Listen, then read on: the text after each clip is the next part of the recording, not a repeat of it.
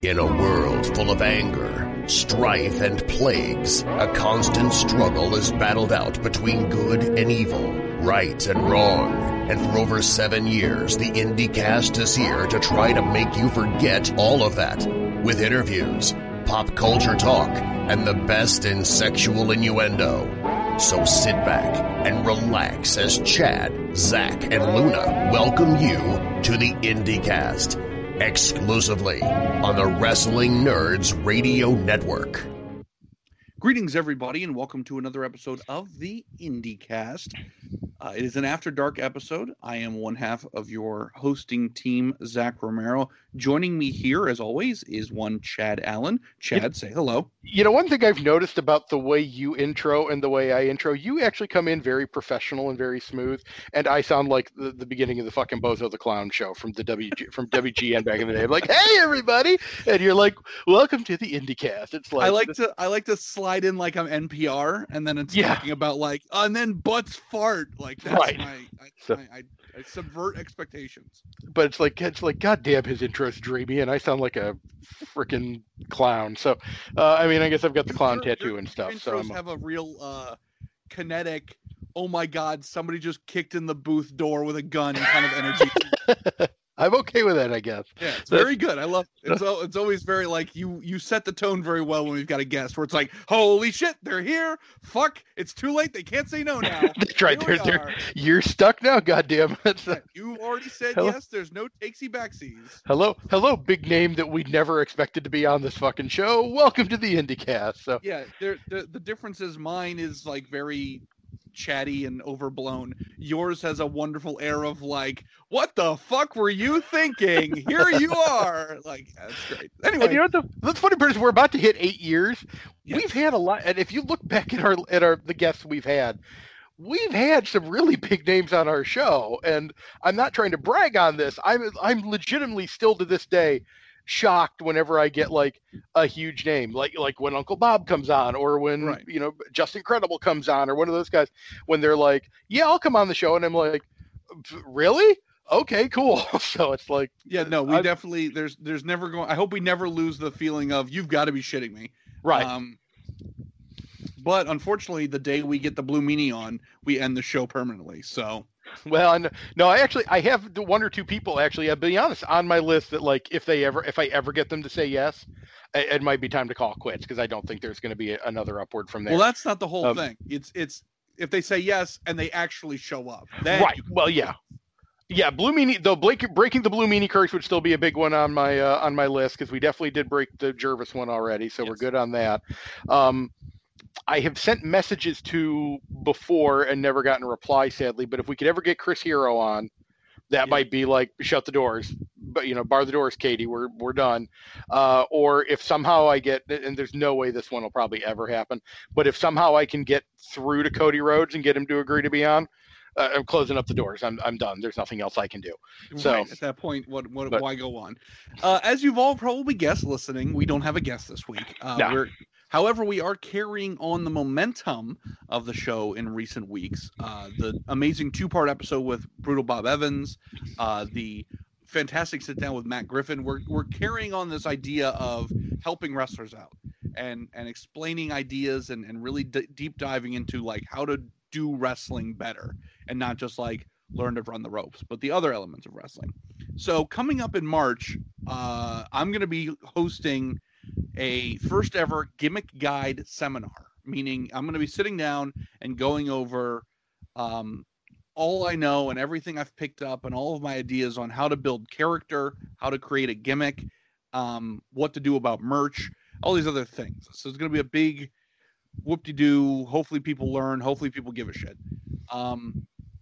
Leading up to that, for this particular episode, imagine this is almost like an appetizer for that seminar. See a moose-boosh. A moose-boosh, if you were. Yes, thank you. Chad and I are going to be discussing some ideas, kind of making some rough sketches here. And hopefully this is still going to be something that young wrestlers or even older wrestlers can still kind of take and mull over and maybe come up with something new. Slowly but surely, and perhaps maybe in some cases way too fast, wrestling is starting to open up again. And so this is a great time to really start kind of putting some thought into, okay, I'm coming back to wrestling and I'm going to come back and do it right. And I'm going to get the most out of it. So this is going to kind of be the focus of this episode. This is a precursor to the Gimmick Guide and talking about merchandise and characters and really where things start. Now, my final little tidbit here is my big like justification for who the hell am I is that like I've got this big laundry list of like I've done every job there is to do in wrestling other than like go to wrestling school, like everything else. And even then I've taken a couple bumps and it sucked. But I've done everything else there is to do in wrestling in terms of like I've worked camera, I've done editing, I've done commentary, I've done announcing, I've done booking, I've done promoting, blah, blah, blah, blah, blah, 1,000 things. Okay, great.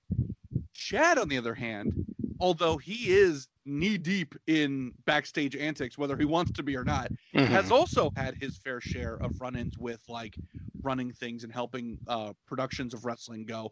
But the added bonus, the other angle I'm playing here is that Chad is an unbelievable wealth of knowledge in terms of not only experiencing wrestling for much longer than I have, but also in different regions, in different eras. He's seen how things work cyclically. He's seen how things work, how things don't work on large and small scale. So he has a wealth of knowledge here. So, Chad, I want to start by kind of just throwing some ideas at you and kind of getting your 2 cents about it. Sure.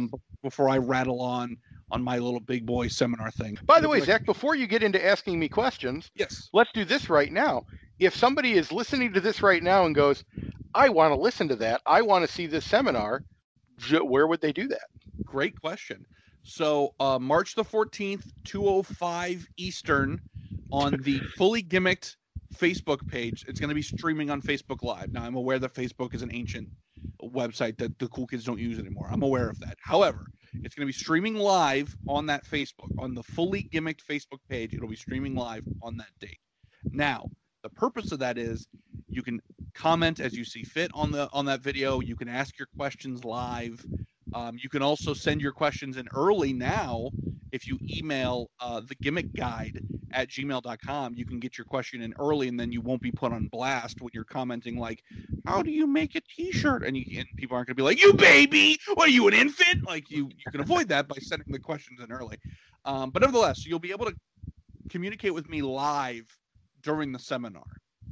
After that's done, after that's wrapped up, God knows how long it's going to go, then it's going to come back as a replay on both Twitch and on YouTube, and in a potentially edited down version if there's like a lot of dead air or something like that. Now, Zach, that feels like that could cost $20 to $30. How much does it cost to watch this? You would think that, but this is really just sort of the test run in terms of giving you the first taste for free. So this seminar doesn't actually cost anything for now. Now, if it goes well and goes gangbusters, then Daddy's going to make his money. But until then, you can see it for free on the Fully Gimmick Facebook account on March the 14th at 2:05 Eastern. And it'll be me. I'll have some other speakers helping me from behind the camera, kind of feeding me questions and other things. But it'll be me 100% just sharing everything I have to give about gimmicks, characters, merchandise, how wrestling can work, and just go from there. So, hey, cheap bastards, it's free $99. You should be on there on the 14th. So, okay. No dollar. Now that I've let you get your shit in early, and we'll do another one at the end here.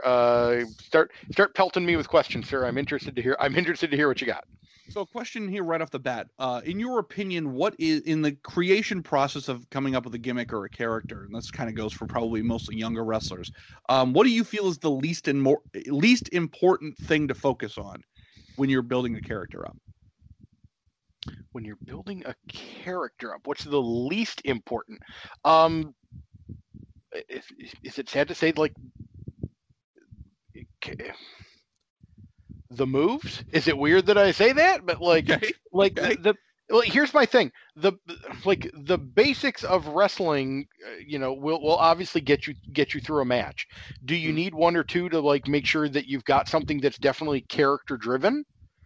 To start, yes, 100%, because one of the biggest things that we've talked about on here before, and I think Effie talked about when he was on, speaking of like considering the kind of run of like do better in wrestling that Effie interviews, another one to go back and listen to, is not just having your character at the entrance and when you leave.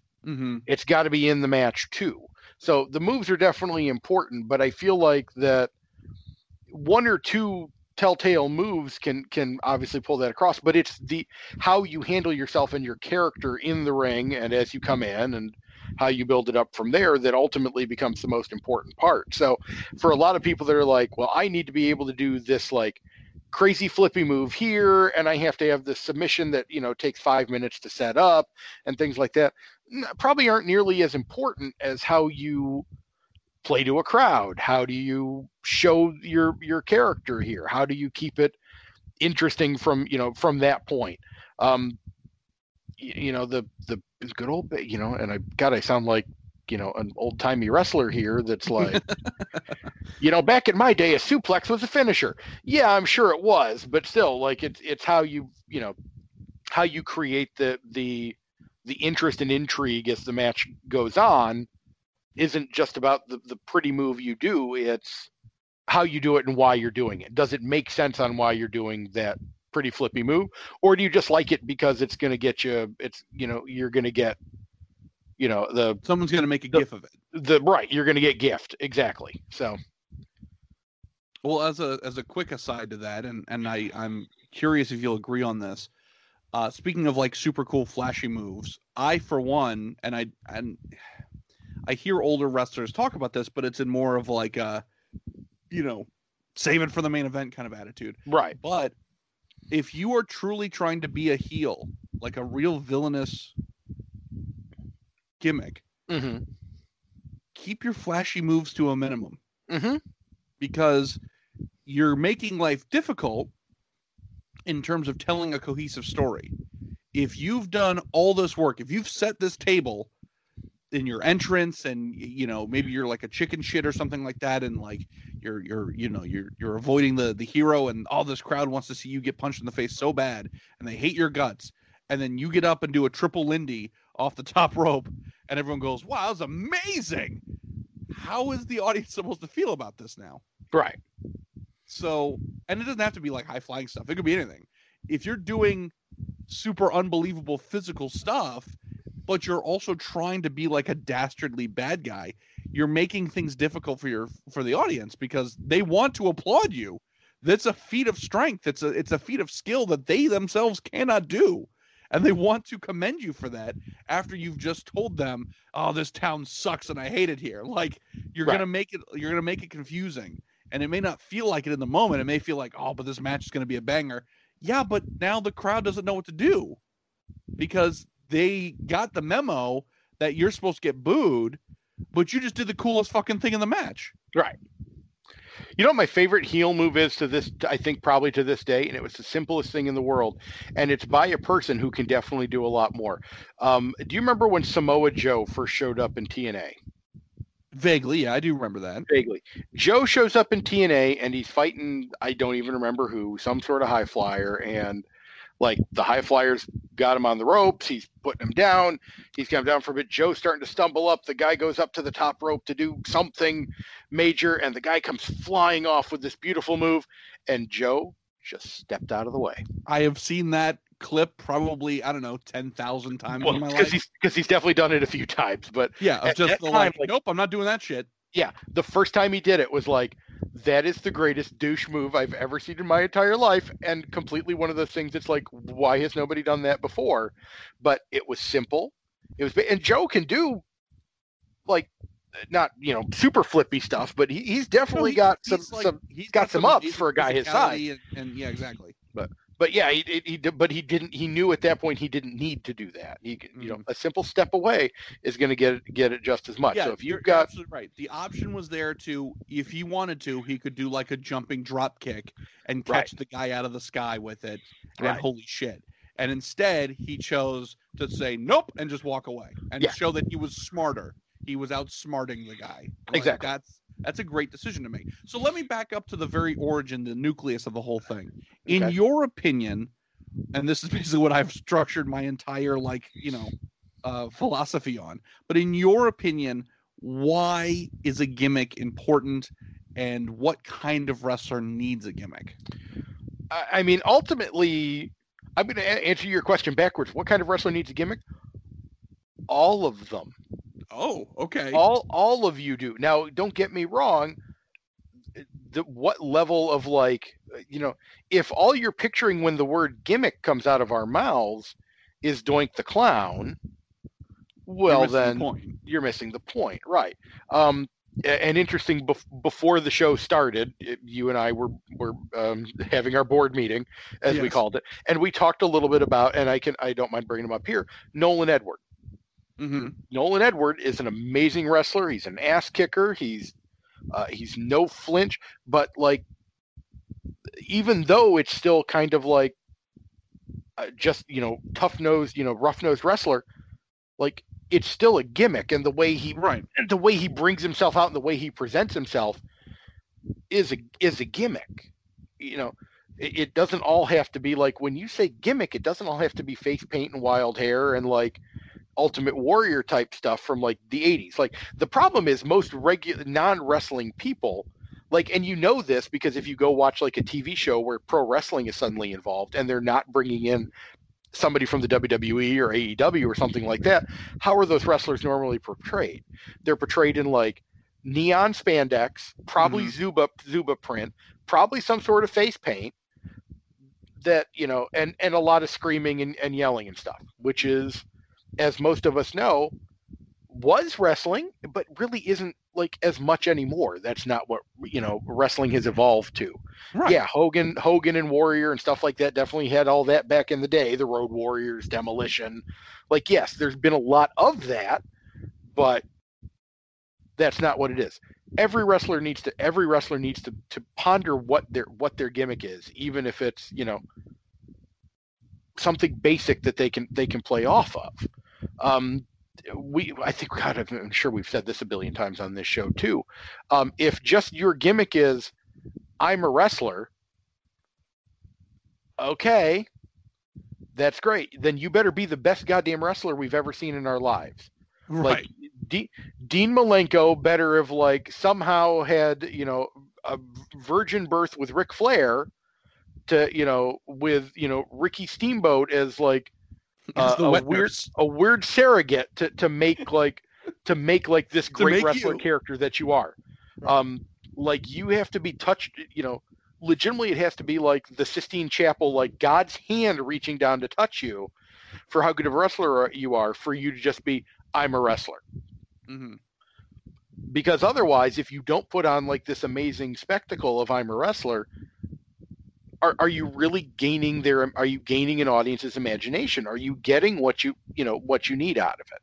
There needs to be something for them to grab onto, to find interesting, to connect. Wrestling, ultimately, when was wrestling popular the first time around? You got to remember, it's a rock and wrestling connection back in, obviously we can go much farther back than that. We can go to Gorgeous George back in the 50s.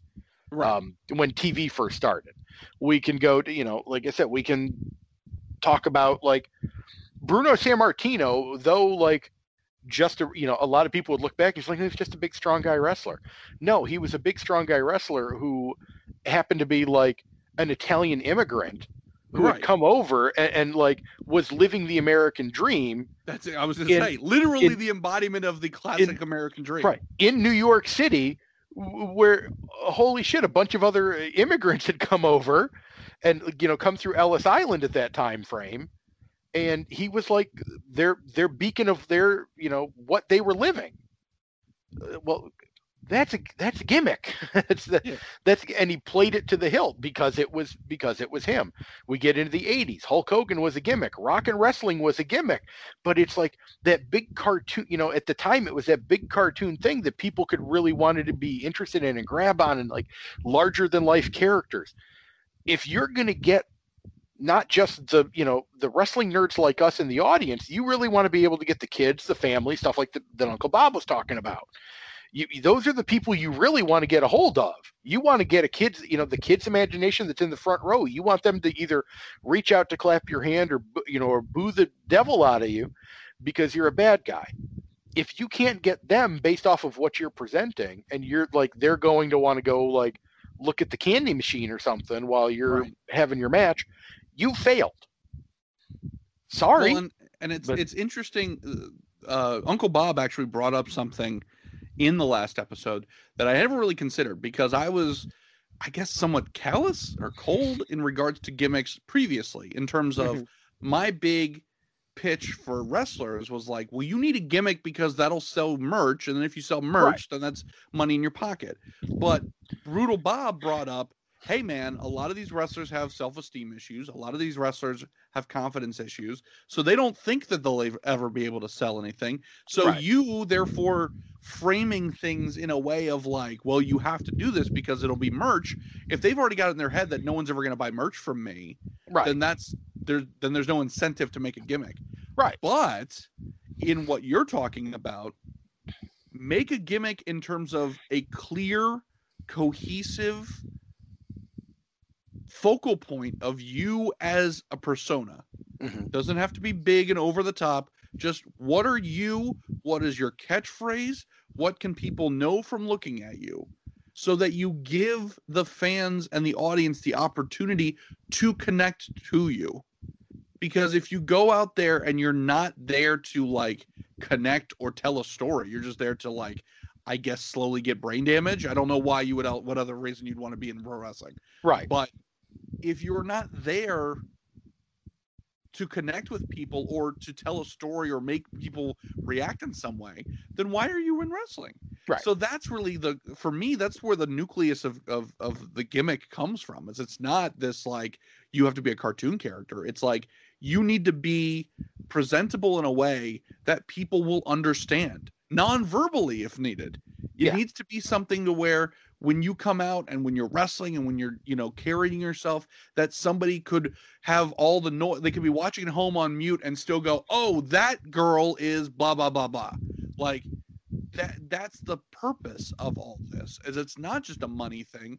It's a connectivity thing.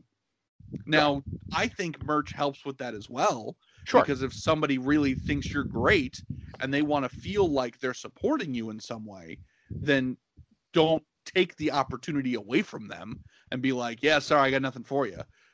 They want to feel like they're contributing. Yeah. They want to feel like I'm showing my support because I believe in you as a character, as a performer, and I want to show that.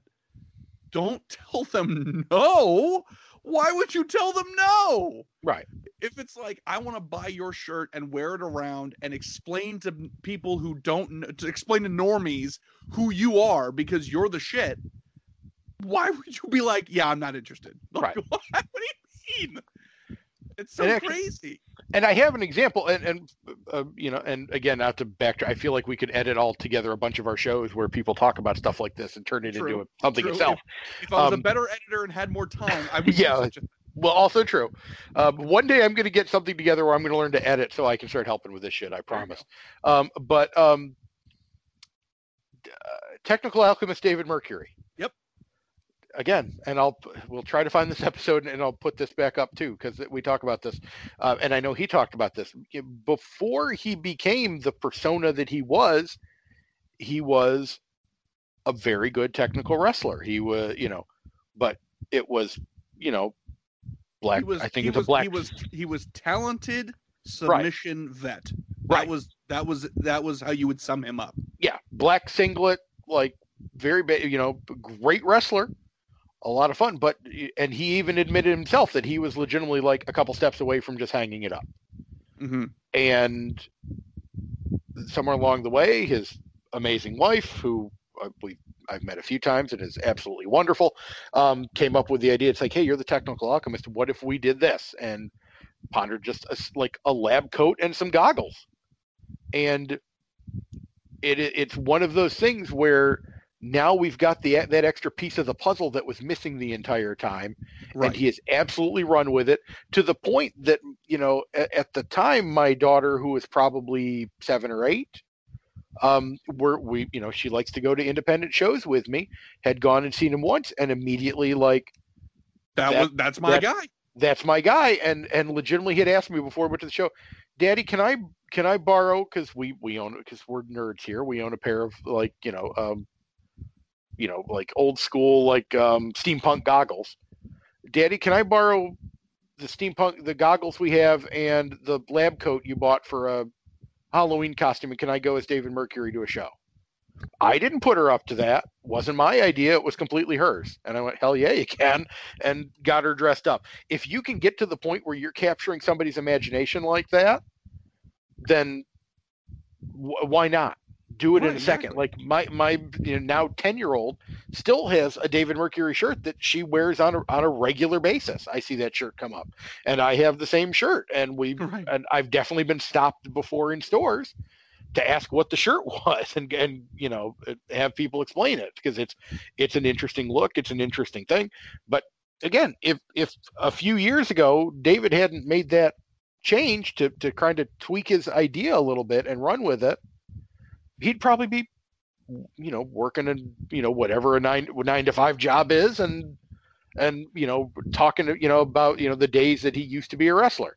Mm-hmm. Thank God he didn't, because Right. we would have missed out on a lot of really cool stuff. And if you're not following David Mercury, by the way, go find him and find his videos. His videos are absolutely amazing. Yeah, he cuts a great promo, but also incredible wrestler. Fantastic to watch. Absolutely. So let's jump to like a more intermediate question, because it's so easy to talk about like wrestlers first coming into wrestling. Yeah. And like, hey, figure out a gimmick. So let's figure out something a little more intermediate. So let's say you're a wrestler, you're typically a heel, and you wrestle fairly regularly. What is a way to help stand out from the pack of heels? Because much like in comic books and in movies and in TV shows, there's always 1,000 bad guys. Right. There's always, it's so much more. There's so much more creativity given towards bad guys than good guys typically. So they're typically you're usually running into a lot of bad guys in a particular promotion. So what's your idea of like, how do you stand out as a heel? And if you're stuck, I can give you kind of the beginnings of what Luna and I have talked about. Go ahead and give me the beginnings, because I've got some visions in my head of this, but I'm interested to hear your thoughts. Hear Luna's thought. So for a question like this, I don't think it's as easy as like, oh, here's a universal answer. I think it's going to be a lot more specific to like, what is the roster you're dealing with? And it goes back to, again, what Bob said 2 weeks ago when, he was coming into town and he was coming to do this show and he was working David Mercury, and Mercury came to him before the show and was like, Bob, it's a real pleasure. Can't wait to chain wrestle with you. And Bob looked at him and said, Dave, tonight is not that night. Right. Because every other match on the card had been very, very submission and chain wrestling heavy. So he read the room and went, we're going to have to do something different. So I feel like that same philosophy applies here. That like, it's going to depend on what are the other heels doing in your promotion or the promotions that you're running in. Are they a bunch of cocky heels? Then don't be a cocky heel. Right. Is it, they're all monsters? Well, then don't be a monster. You don't have to completely start from scratch, but the idea should be to stand out. You need to read the room and go, okay, what is everybody else doing? And maybe the answer is everyone's unclear. Agree. And when you, right.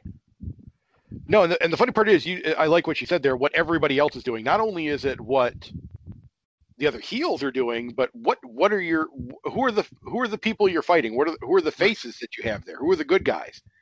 Do you have a bunch of like plucky young, kind of upstart characters? Like a great example would be somebody like Dick Danger. Like, okay. Do you have a real like kind of tiny plucky, like, I'm coming out with my, I'm the, compact cannonball. I'm the, I'm the forever underdog, and I'm here to get the crowd behind me.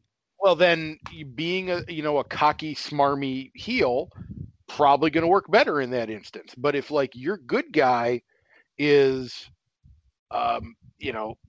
somebody like, for an example, and I apologize for those of you that may not be in the Florida scene, right? But we're doing some deep cuts in the Florida page. I'm trying to think of somebody like that's kind of a bigger wrestler that's a good guy right now. I guess if you get somebody like O'Shea Edwards, I'll go a little more broad on this one because he just got, congratulations, by the way, just got signed to Ring of Honor. O'Shea Edwards is not a tiny person. He's called the Big Bad Kaiju for a reason. Now, you may look at O'Shea and might consider him a heel, or but he's definitely been a face in some places. Mhm. Well, you're not going to play a cocky heel against somebody who looks like O'Shea Edwards.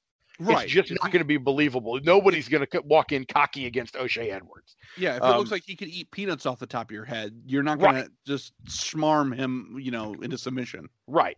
So chicken shit it. Or like the whole reason that prime example, the whole reason the Dusty Rhodes Ric Flair feud worked was because Dusty was indeed like the common man. He was the son of a plumber, and Ric Flair was a cocky, rich asshole. So they played each off of each other beautifully. Knowing like if depending on what type of character you got to play off against can be kind of how you're going to play yourself. Now, don't get me wrong, everybody's going to have their own characters and things like that. And, sometimes you're going to get somebody like, O'Shea Edwards, who's going to face off against, like, let's say John Davis, which actually is coming up pretty soon. Now you've got a big monster good guy and a big monster bad guy. Well, then you just have to go in playing it like King Kong and Godzilla. Right. Like you just have to know to like, how's the best way to play this and make this matchup work and still have the defined roles that you need to play, or as defined as it can be. Sometimes it's going to be all shades of gray, but like how do you do that? That's going to be what you're looking at. And quite honestly, part of that though also comes up to the promoter. Like True. If you're taking a look at like, I've got these are the good guys I have, what's the best balance of bad guys I can put them up against? That's going to be a big part of it as well to kind of recognize that. Hope, but of sometimes course the promoter's not going to do the heavy lifting for you. And also I think, true. And one thing I think you really brought up is, we talked about the goal of like having a gimmick in terms of, the being able to connect with people and give the audience something to sort of hold on to figure out your matches. But also the goal for you as a performer with your gimmick, whatever it is, should be that you have such a great grasp on it that even when things get weird, you don't waver. And I don't mean that like this is all I do and you're going to have to work around me. But like Chad said, let's say you are a heel, you've been doing it for a while, and you've got just a super great grasp on what works and how you can excel in your role. And then you get somebody where it's like, oh, they're the same height as you as a good guy, they got the same strength, they got the same level of popularity. It's like a perfect matchup. And you go, well, I can't just do everything I normally do. I have to sort of be a little malleable. That's the goal, is to have an understanding that even if shit goes crazy, you can still be successful and you can still be true to the character you've built, but reach the goal nonetheless. And to an even broader scale than that, what happens when shit goes really south? Right.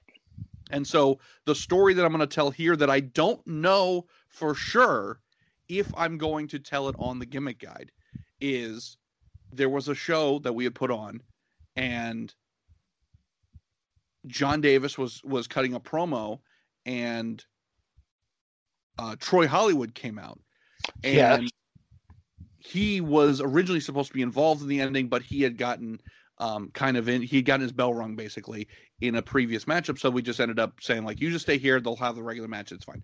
And so Troy and John came out and cut a promo against each other because they knew that this was unfinished, literally. Like they were supposed to be involved with one another's matches and it didn't happen. And so they both cut full promos to one another. And if you were in the crowd, you would have had no idea that this was not the original plan. But each of them had such an understanding of themselves as characters, they were able to do the world's most anxiety-ridden backstage improv game of going back and forth with one another. And it told a perfect story. Because even if they had both been blindfolded and just dropped in the middle of the ring and told, okay, you go, you guys are fighting, figure it out. They both had such an understanding of themselves that it came off beautifully. If either one of them wasn't 100% confident with who they were, it would have fallen apart in 10 seconds. Right. So that's the goal, is that in those situations, or hell, let's talk about the Ignite show that Luna and I went to a million years ago, and Martin Stone and Ethan Case were set to wrestle. And Ethan was totally coming in as a face. He had streamers, he had the bright colors, and Martin Stone was a no nonsense heel. Great, it writes itself. Ethan comes out first. The crowd hates him for some reason. Martin Stone comes out second. The crowd loves him for some reason. They both had such understandings of themselves as performers. They went, okay, I guess we're not doing what we planned. Now, you don't hope for that. Right. But you have to have an understanding of yourself in order to make something like that work. Because if you don't, and if they just both dug their heels in and went, no, goddammit, we planned this, I'm the bad guy, you're the good guy, and that's it, then the crowd would have been like, what are we even doing? And then it's snack break, and then it's bathroom break, and you're losing people's interest. Mm-hmm. The goal should be that you have such a core understanding of who you are when you go through that curtain that you are unshakable. Again, it doesn't mean you don't change for anybody. It means that you are 100% malleable, you are 100% ready for anything, but you're not going to just be like, well, normally I'm Macho Man Randy Savage, but today I'm The Miz. No, you stay who you are, but be ready for change if change comes. And that might be another thing to kind of ponder that I don't hear a lot of people ever talking about. You should probably know as a character, what is the the good guy side of your character and what is the bad guy side of your character at any point of time, because you're absolutely right, something like that can happen. So now, and not to pick on somebody, let me back this up a little. Let me change a little bit, because I won't keep using Dick Danger. I won't keep picking on Dick, especially because he hasn't been around a little while. But I also want to go for something so for those of you old ECW fans, Dick Danger now is what Mikey Whipwreck was originally in ECW. Mm-hmm. He was the young upstart, the underdog, never won a match until he got the big pin to win the ECW tag titles, with Cactus Jack, and that was definitely one thing. But at some point he had to turn into a bad guy and, was teamed up with Tajiri and things like that and completely turned it over. It was still Mikey Whipwreck, but he grew and adjusted with it. So kind of knowing offhand, so in case something like what you had mentioned with the Ethan Case match happens, knowing okay, well, if, I have to turn the dial the other way, what is that, so that you at least know in the back of your head what it is. Yeah, you need that in case of emergency break glass. So you're not just going, come on, because you don't know what else faces are supposed to do. Right. And by the way, God, people, can we stop with the come on? Stop. The only person I think even remotely allowed to do that anymore is Jericho, and Jericho has made it just such a punchline of his own stuff now. I can't even stop with it. Come on, But what is that? I want to dig into that for a second. What is that? It's lazy. Why does that bother you? Because it's lazy. Because it's not interesting. It's lazy. Really, with how many people that come out and yell, "Come on!" I think it's even worse than that. I think it's even worse than that. I don't think it's a repetition thing. It's not a character thing. No, you're begging the audience to give a shit. Yeah. That's not a character thing. No. That's a please pretend to care so the promoter doesn't yell at me. It is and boy, this is going to be a long off reference on this one, but I'm sure you'll get it. This will be Jeb Bush when he was running for president about 5 years ago. And he said something in a speech or something, and he wrapped up a moment of a speech and clearly gave the audience their okay, and ba ba ba ba ba ba, and legitimately had to ask them. I believe he said, "Please clap" or something like that. Yes, he had to that was the line. Beg them for it. So he was guys, taxes,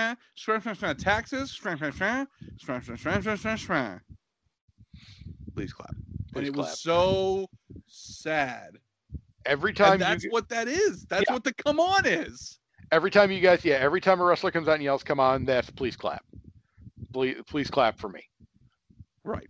You got to come up with something better. I'm sorry. Okay. We got a little heated there, So what's the alternative then? Let's say I'm a wrestler. This is my debut. I'm supposed to be the face. How do I avoid the come on when I first come out? I feel like, you know what? I wish is the match from the Cripple Fight show with Uncle Bob anywhere out online anywhere? Because I need to track it down because that's the absolute epitome showcase. Because you need to come out and you just need to be energetic without being cliche. That's the biggest thing. Is I just feel like it becomes so cliche, but you got to do what you can to like get the audience in there. Be your character, but you know, if you're the, you know, white meat chicken good guy, you know, come out there and slap hands and kiss babies and try to like really get them interested and into it. Like I said, Uncle Bob had music that made you want to like clap along, and he went out there and made sure he shook every hand and like legitimately saw every person. I was I was in the audience for that one. By the way, briefly, I was in the audience for the John Davis, Troy Hollywood thing you mentioned earlier. I had no clue until after the show when you told me what had happened. I thought that was completely planned from the get-go. But I was sitting at a back table near the bar, far away from the ring, because I prefer to kind of be back a little bit to watch. I'm noisy enough from where I'm at. I don't need to take a ringside seat from like a kid that wants to see the show. I'd much rather be back and let the kids have the upfront, unless it's like something really special, and then I might make more of an issue out of it. But Bob came all the way back by the bar, and I shook his hand way back there. Like, so you just, you know, you have to find the way without being too, because an audience reads through cliche in like seconds. Mm-hmm. They'll see it when you're just coming out and putting it on. You actually have to find a way to like, you need to feel interested in yourself. And this could fall into that thing where, you know, the low self-esteem issue, that you're just not believing that people need to, like, you're not believing you're somebody people need to see. And when you come out and you're trying to play it up like you're somebody they need to see, nobody's believing it because you don't believe it yourself. So you've got to make them believe it. You got to make them feel it. And I don't know if I have the best way to tell you how to do it, but I think don't yell, come on. Right. Don't yell, come on. I think is a little bit of a cheat. Think about your music. Oh yeah. Now, if it's streaming or something and you can't use copywritten music, see if you can find a local band that kind of matches your vibe or something like that, or a cover of something. But if it's no rules and you can play whatever the hell you want to play, pick a song that truly fits your character, not just this is a cool song or I like this song or whatever. Pick a song that fits you, but also, if you can, a quick get out of jail free card as a face is pick a song that you know people like. I can't tell you how effective it was for Rich Swann to come out to All Night Long by Lionel Richie. There were shows where I know for a fact that there were people who weren't familiar with Rich Swann yet. And as soon as that music hit, they were like, I don't give a shit who this is. This is my new favorite wrestler. Like, that can go a long way. Another perfect example. There was a Punk Pro show we did. I don't fucking remember which one, but Matt Nix was there. And we hadn't seen Matt Nix in forever. And the crowd didn't know who Matt Nix was at the time. And he comes out to fucking Purple Rain by Prince. Yep. Which is not a super high energy song, but he came out with this unbelievable purple satin jacket. And the crowd fucking ate it up. They sang along. He took his sweet ass time getting into the ring and made it a moment. And the crowd, again, there were older people in the crowd who, as soon as Matt Nix came out, they were like, I don't give a shit who this guy is. He's my new favorite wrestler. Right. Like, that goes a long way. That earworminess goes a long way. So if you want something as like okay, I gotta build an entrance that's gonna A, explain who I am, and B, hopefully get people fucking excited, then those are factors you need to consider. Is like, what music am I doing? What's my outfit look like? Do I have some kind of song and dance thing I do with the entrance, or do, you know, something? Or like Chad said, go out to the fucking crowd with the people if you have to. You need to make it super clear to people who you are so that they can be brought in on what the story is being told. Right. If you're trying to be nuanced or too subtle or not clear or not confident, you're only making life hard for yourself. Because then when it's like, okay, and I'm going to be this underdog, the people aren't going to get it until like halfway through the match. They're going to be like, oh, he's the guy we're supposed to be cheering for. Okay, I got it. You're making it twice as hard on yourself when you don't have to. By being very clear about things, you're going to make it a lot easier to connect with people, and that's ultimately what you want. You know, the funny part is, you know who I have never, what group I have surprisingly never heard for theme music, and I am in shock to this day that I haven't. And somebody will probably correct me at some point, but why somebody doesn't have it's like music from fucking Journey as their theme song. Somebody needs to be a small town girl living in a lonely world. I don't give it, but like, if you're coming out to something like that, or and some of them are cliche as shit, but guess what? Fucking Living on a Prayer, white people get turned when Living on a Prayer comes on. I mean, that's just a law of physics. White people be turned, yo. So I mean, like, you can, if you can use music like that, you know what? It's a little cheap, but I promise you, again, if you come out to like Don't Stop Believing, people are gonna be. But again, though, it needs to still connect to your character, because if you're a 15th century aristocrat character and you're coming out to Journey, it's gonna be a little bit of a mixed message.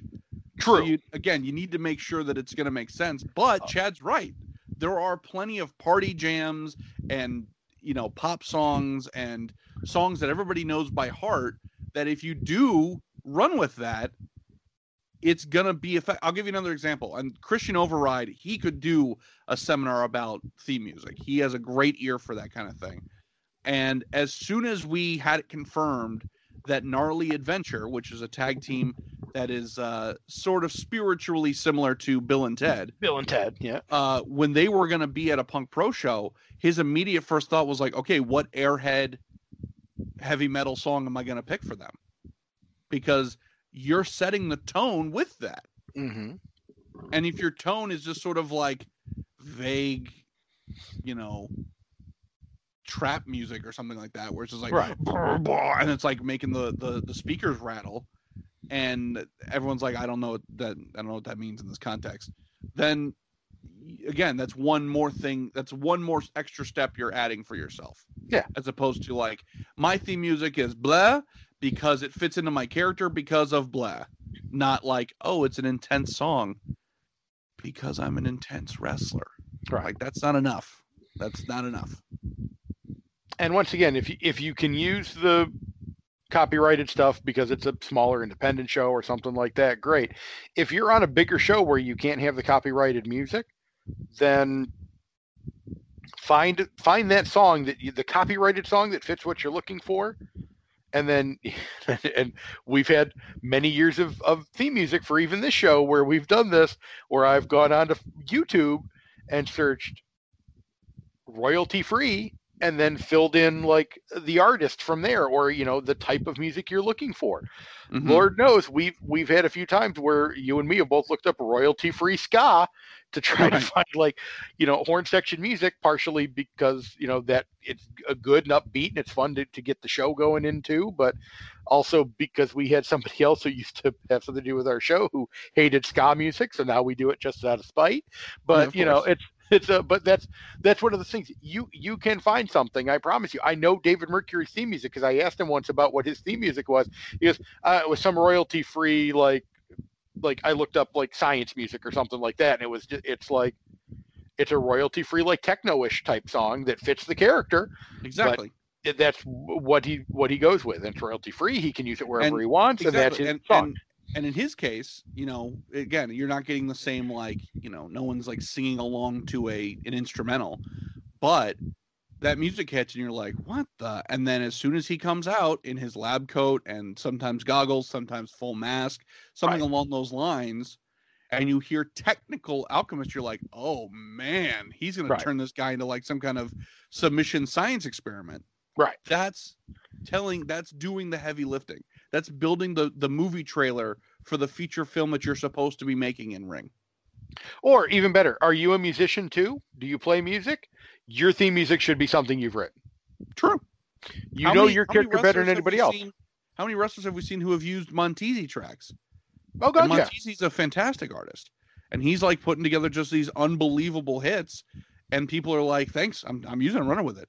Like, there are people out there that you can find if, you know, like Chad said, if a copyrighted thing is not an option, then there are options out there. But the end of the day, you don't. And again, in some promotions, it's not going to even be your choice. Right. The music's going to be the music, and it's going to be like, hey, kid, that's your cue. Get out there, which I've done that on a couple of occasions. I'm not proud of it. I've gotten very snippy with people. Sometimes that's going to be the case, and you got to just make do. And then maybe at that point you're going, come on, you know, whatever. Right. But when it is in your court, when it is your option, there's no reason to not be pushing for that and going, this all ties into my character. Right. And not just like, well, here's a theme song because I can't just come out to silence. That's not the right way to go about it. And don't get me wrong, if you can't afford Montesi, which, you know, I'm sure he makes good money for the songs that he gets here, well, then go to Fiverr. I'm sure you can find somebody on Fiverr that will gladly put together music for you and get something that you like that would fit your character that you can officially say is yours. And I think that's only a good investment on yourself. And it's the same thing with like, it's the little things that I think that, you know, you need to think about what you need to invest on. If you have that music, do you have a look? You should be investing in, you know, some good looking gear, unless you've got, you know, a character that doesn't fit that. Like, unless you're like, you know, there's a guy here in Florida named Ray Bees who runs a gimmick where he's homeless. Well, okay, he can wear a dirty cut up flannel and shorts because it fits that character. But other than that, you should probably have legitimate gear.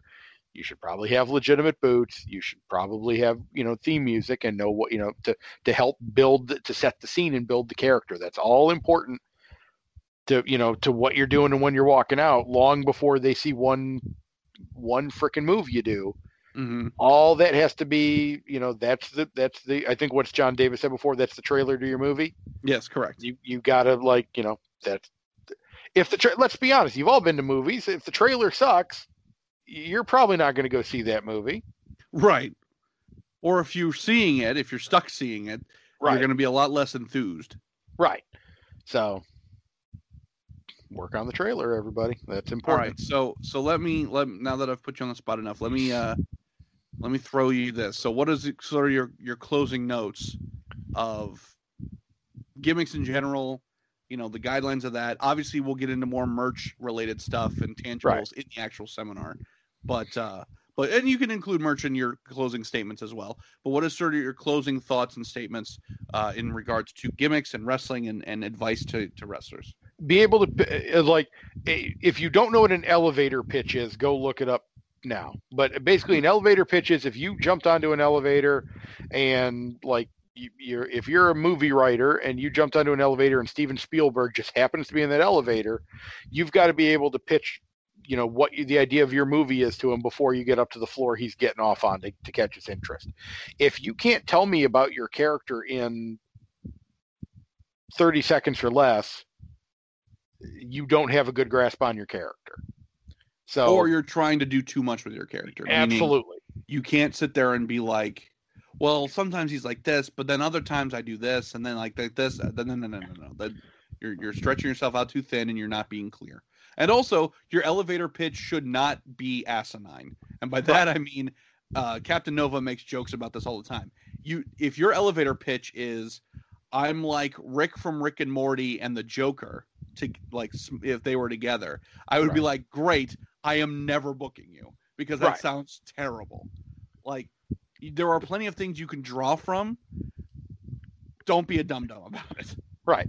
And I'll be honest with you. And if you, like, for instance, if you were to give me that pitch, and don't get me wrong, I'm not a promoter or anything by any stretch of the imagination, but if you were to give me your pitch and I would say, well, tell me about that, and you said, I'm like Rick from Rick and Morty with the Joker, Well, guess what? I only know what one of those characters is, and I'll give you a hint. It's not Rick.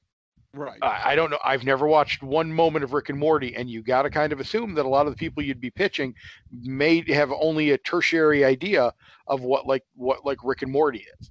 You can't, I don't have an issue with you kind of basing things off a little pop culture-y stuff, but you got to remember that a lot of the people in the audience may not get your joke. So if they don't, it's not going to be any good. So and for instance, we had kind of mentioned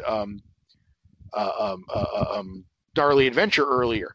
Yes, they are definitely, kind of in a relation to Bill and Ted, but you can still enjoy the characters even if you don't know what Bill and Ted is. You get it correct. More if you know Bill and Ted, but if you watch Darlie Adventure, you've got a couple of kind of weird, kind of stoner slacker dudes that just so happen to be a tag team. But I don't may also have a sentient flannel shirt that helps them on their adventures. But I don't need to know Bill and Ted to know that gimmick. I know, don't get me wrong, I know Bill and Ted, so I get the extra, the extra pieces of it, homages and references and things like that. Yeah. Right, but it's not vital. So if your character is so based off of something else that I have to go back and watch 2 or 3 films just to get your joke, and then you're doing too much, or you're being a little too meta on it. Yeah. And similar, and I guess the biggest thing is know what your character is enough that when you walk out, you know what it is. Know when you walk in the back, you know what it is. But then more importantly, don't just lose it in the ring. You can't. I know I said earlier, moves mean the least, but how you move around the ring makes a difference. How you throw your moves makes a difference. You can just be all suplexes and headlocks and stuff. You can keep a completely basic ground game, but how do you wrench that headlock in? How do you taunt while you're doing it? How do you, react to how the wrestler, the opponent might be escaping your move? All those little things mean a lot to the character itself at the beginning. And if I lose what it is, if I miss your entrance, and I think Effie talked about this, if I miss your entrance and I'm catching the match in the middle here, I should still be able to, in a couple minutes, figure out kind of what you are and what your character is. And I think that's super, super important. That's one of the most common things that I see is wrestlers have a really interesting entrance, have a really interesting persona coming in, and then as soon as that bell rings, they're just back to default wrestler until the bell rings again. And it's so disappointing. Right. And I know using this reference here is going to be well, yeah, no duh, Chad, but still, go back and look at The Undertaker.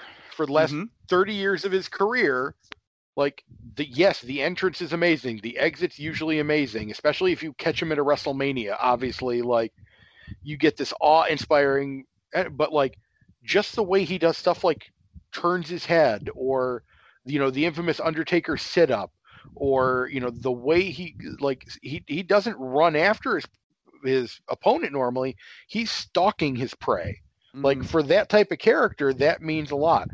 If you're a chicken shit heel, well, then you're not going to be walking in like the Undertaker to come after your opponent. You're going to weasel your way in and sneak a quick kick to the ribs or something like that, and then cackle because you got one over on them. You're not going to be, exactly. You just have to know. And again, I know I'm using 2 completely opposite ideas here, but find what makes you work and what makes it your character. Because if you don't know that in the ring, then it's not going to play. Last thing I guess I can say, and I'll end on this one here. Don't, and it seems like this again, it's going to be obvious, but I feel like people do sometimes. Don't forget there's an audience there. Yes. Unless obviously you're on one of those shows right now, but no, but you know what? I'm going to strike that. Even if you're on a show where nobody's in the audience right now, because obviously I know certain companies are doing no audience shows and the like, you should still be reacting in a way. So even if you're playing to a camera that's filming the show, you should be reacting to what you feel like an audience would be doing at that point in time. I mean, don't overdo it because we know nobody's in there, but yeah, you'll look like a crazy person. But you should play to the camera from time to time, and you should do that anyway, even if there's an audience there. But really, the people that are in the audience are the important ones from there, because there's going to be people at home watching as well. But if the audience is sitting on their hands, how interested is the person sitting at home really going to be? They're probably sitting on their hands too, because you're not doing anything to really try to draw them in. But if you've got an audience that's like yelling at you and screaming at you if you're a bad guy, or like stomping their feet and clapping their hands if you're a good guy, then you're doing the right thing. Like I can, for what little experience I have, within the wrestling ring, I've only ever done one thing in ring per se, when I got the chance to be a manager for one match.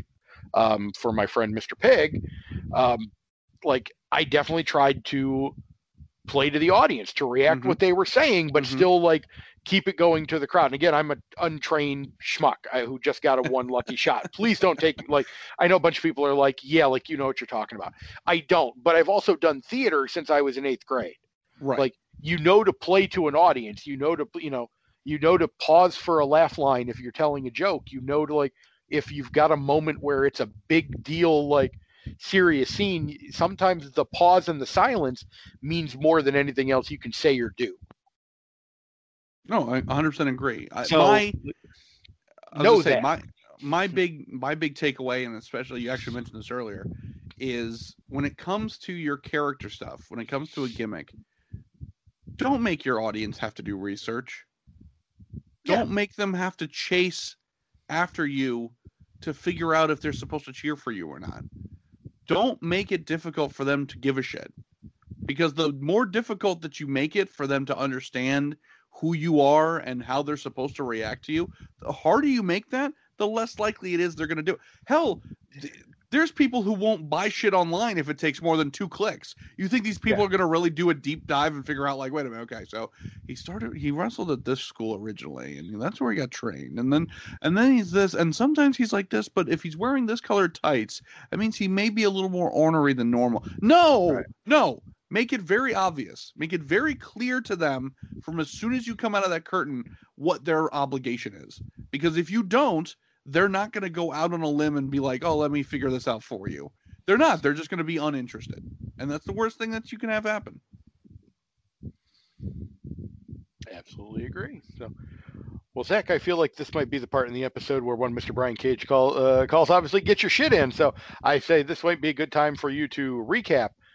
If they're interested in what they've listened to us babble on about for a little while here so far, you've got a lot more, especially when it's coming to like merchandise and the like. And I know we purposely skipped merch on this one, but for a lot of you guys out there, merch is a big deal. But also, more in-depth gimmick stuff, I'm sure, will be coming. Tell everybody where they can watch the Gimmick Guide.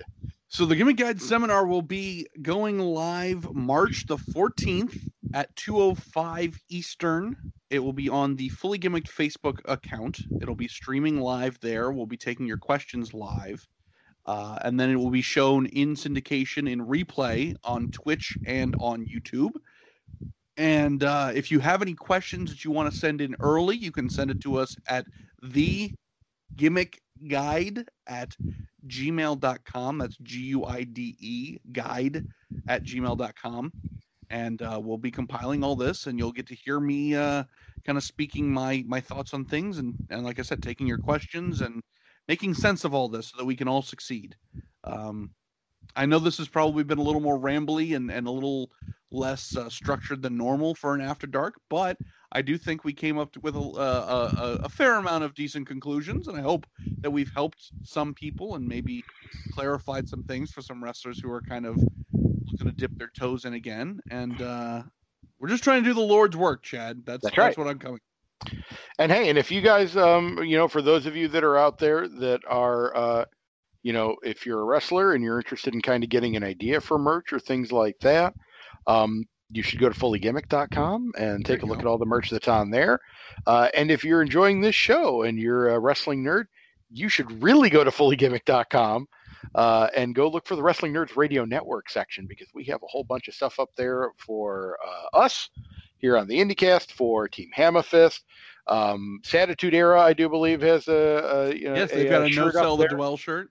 So you should go buy all of that, and if you do, go take a picture of it and let us see the shirt. God damn it. We want to see that there's wrestling nerds out there that actually, decided to plunk money down to buy our merch because it's some cool stuff out there. So you should go do that. And then, and if you're not subscribing already, you should do that. Yeah. Whole bunch of shit coming up here, and then go watch the gimmick guide. I know I'll be there. So thank you. I do have one final plug. Plug away, sir.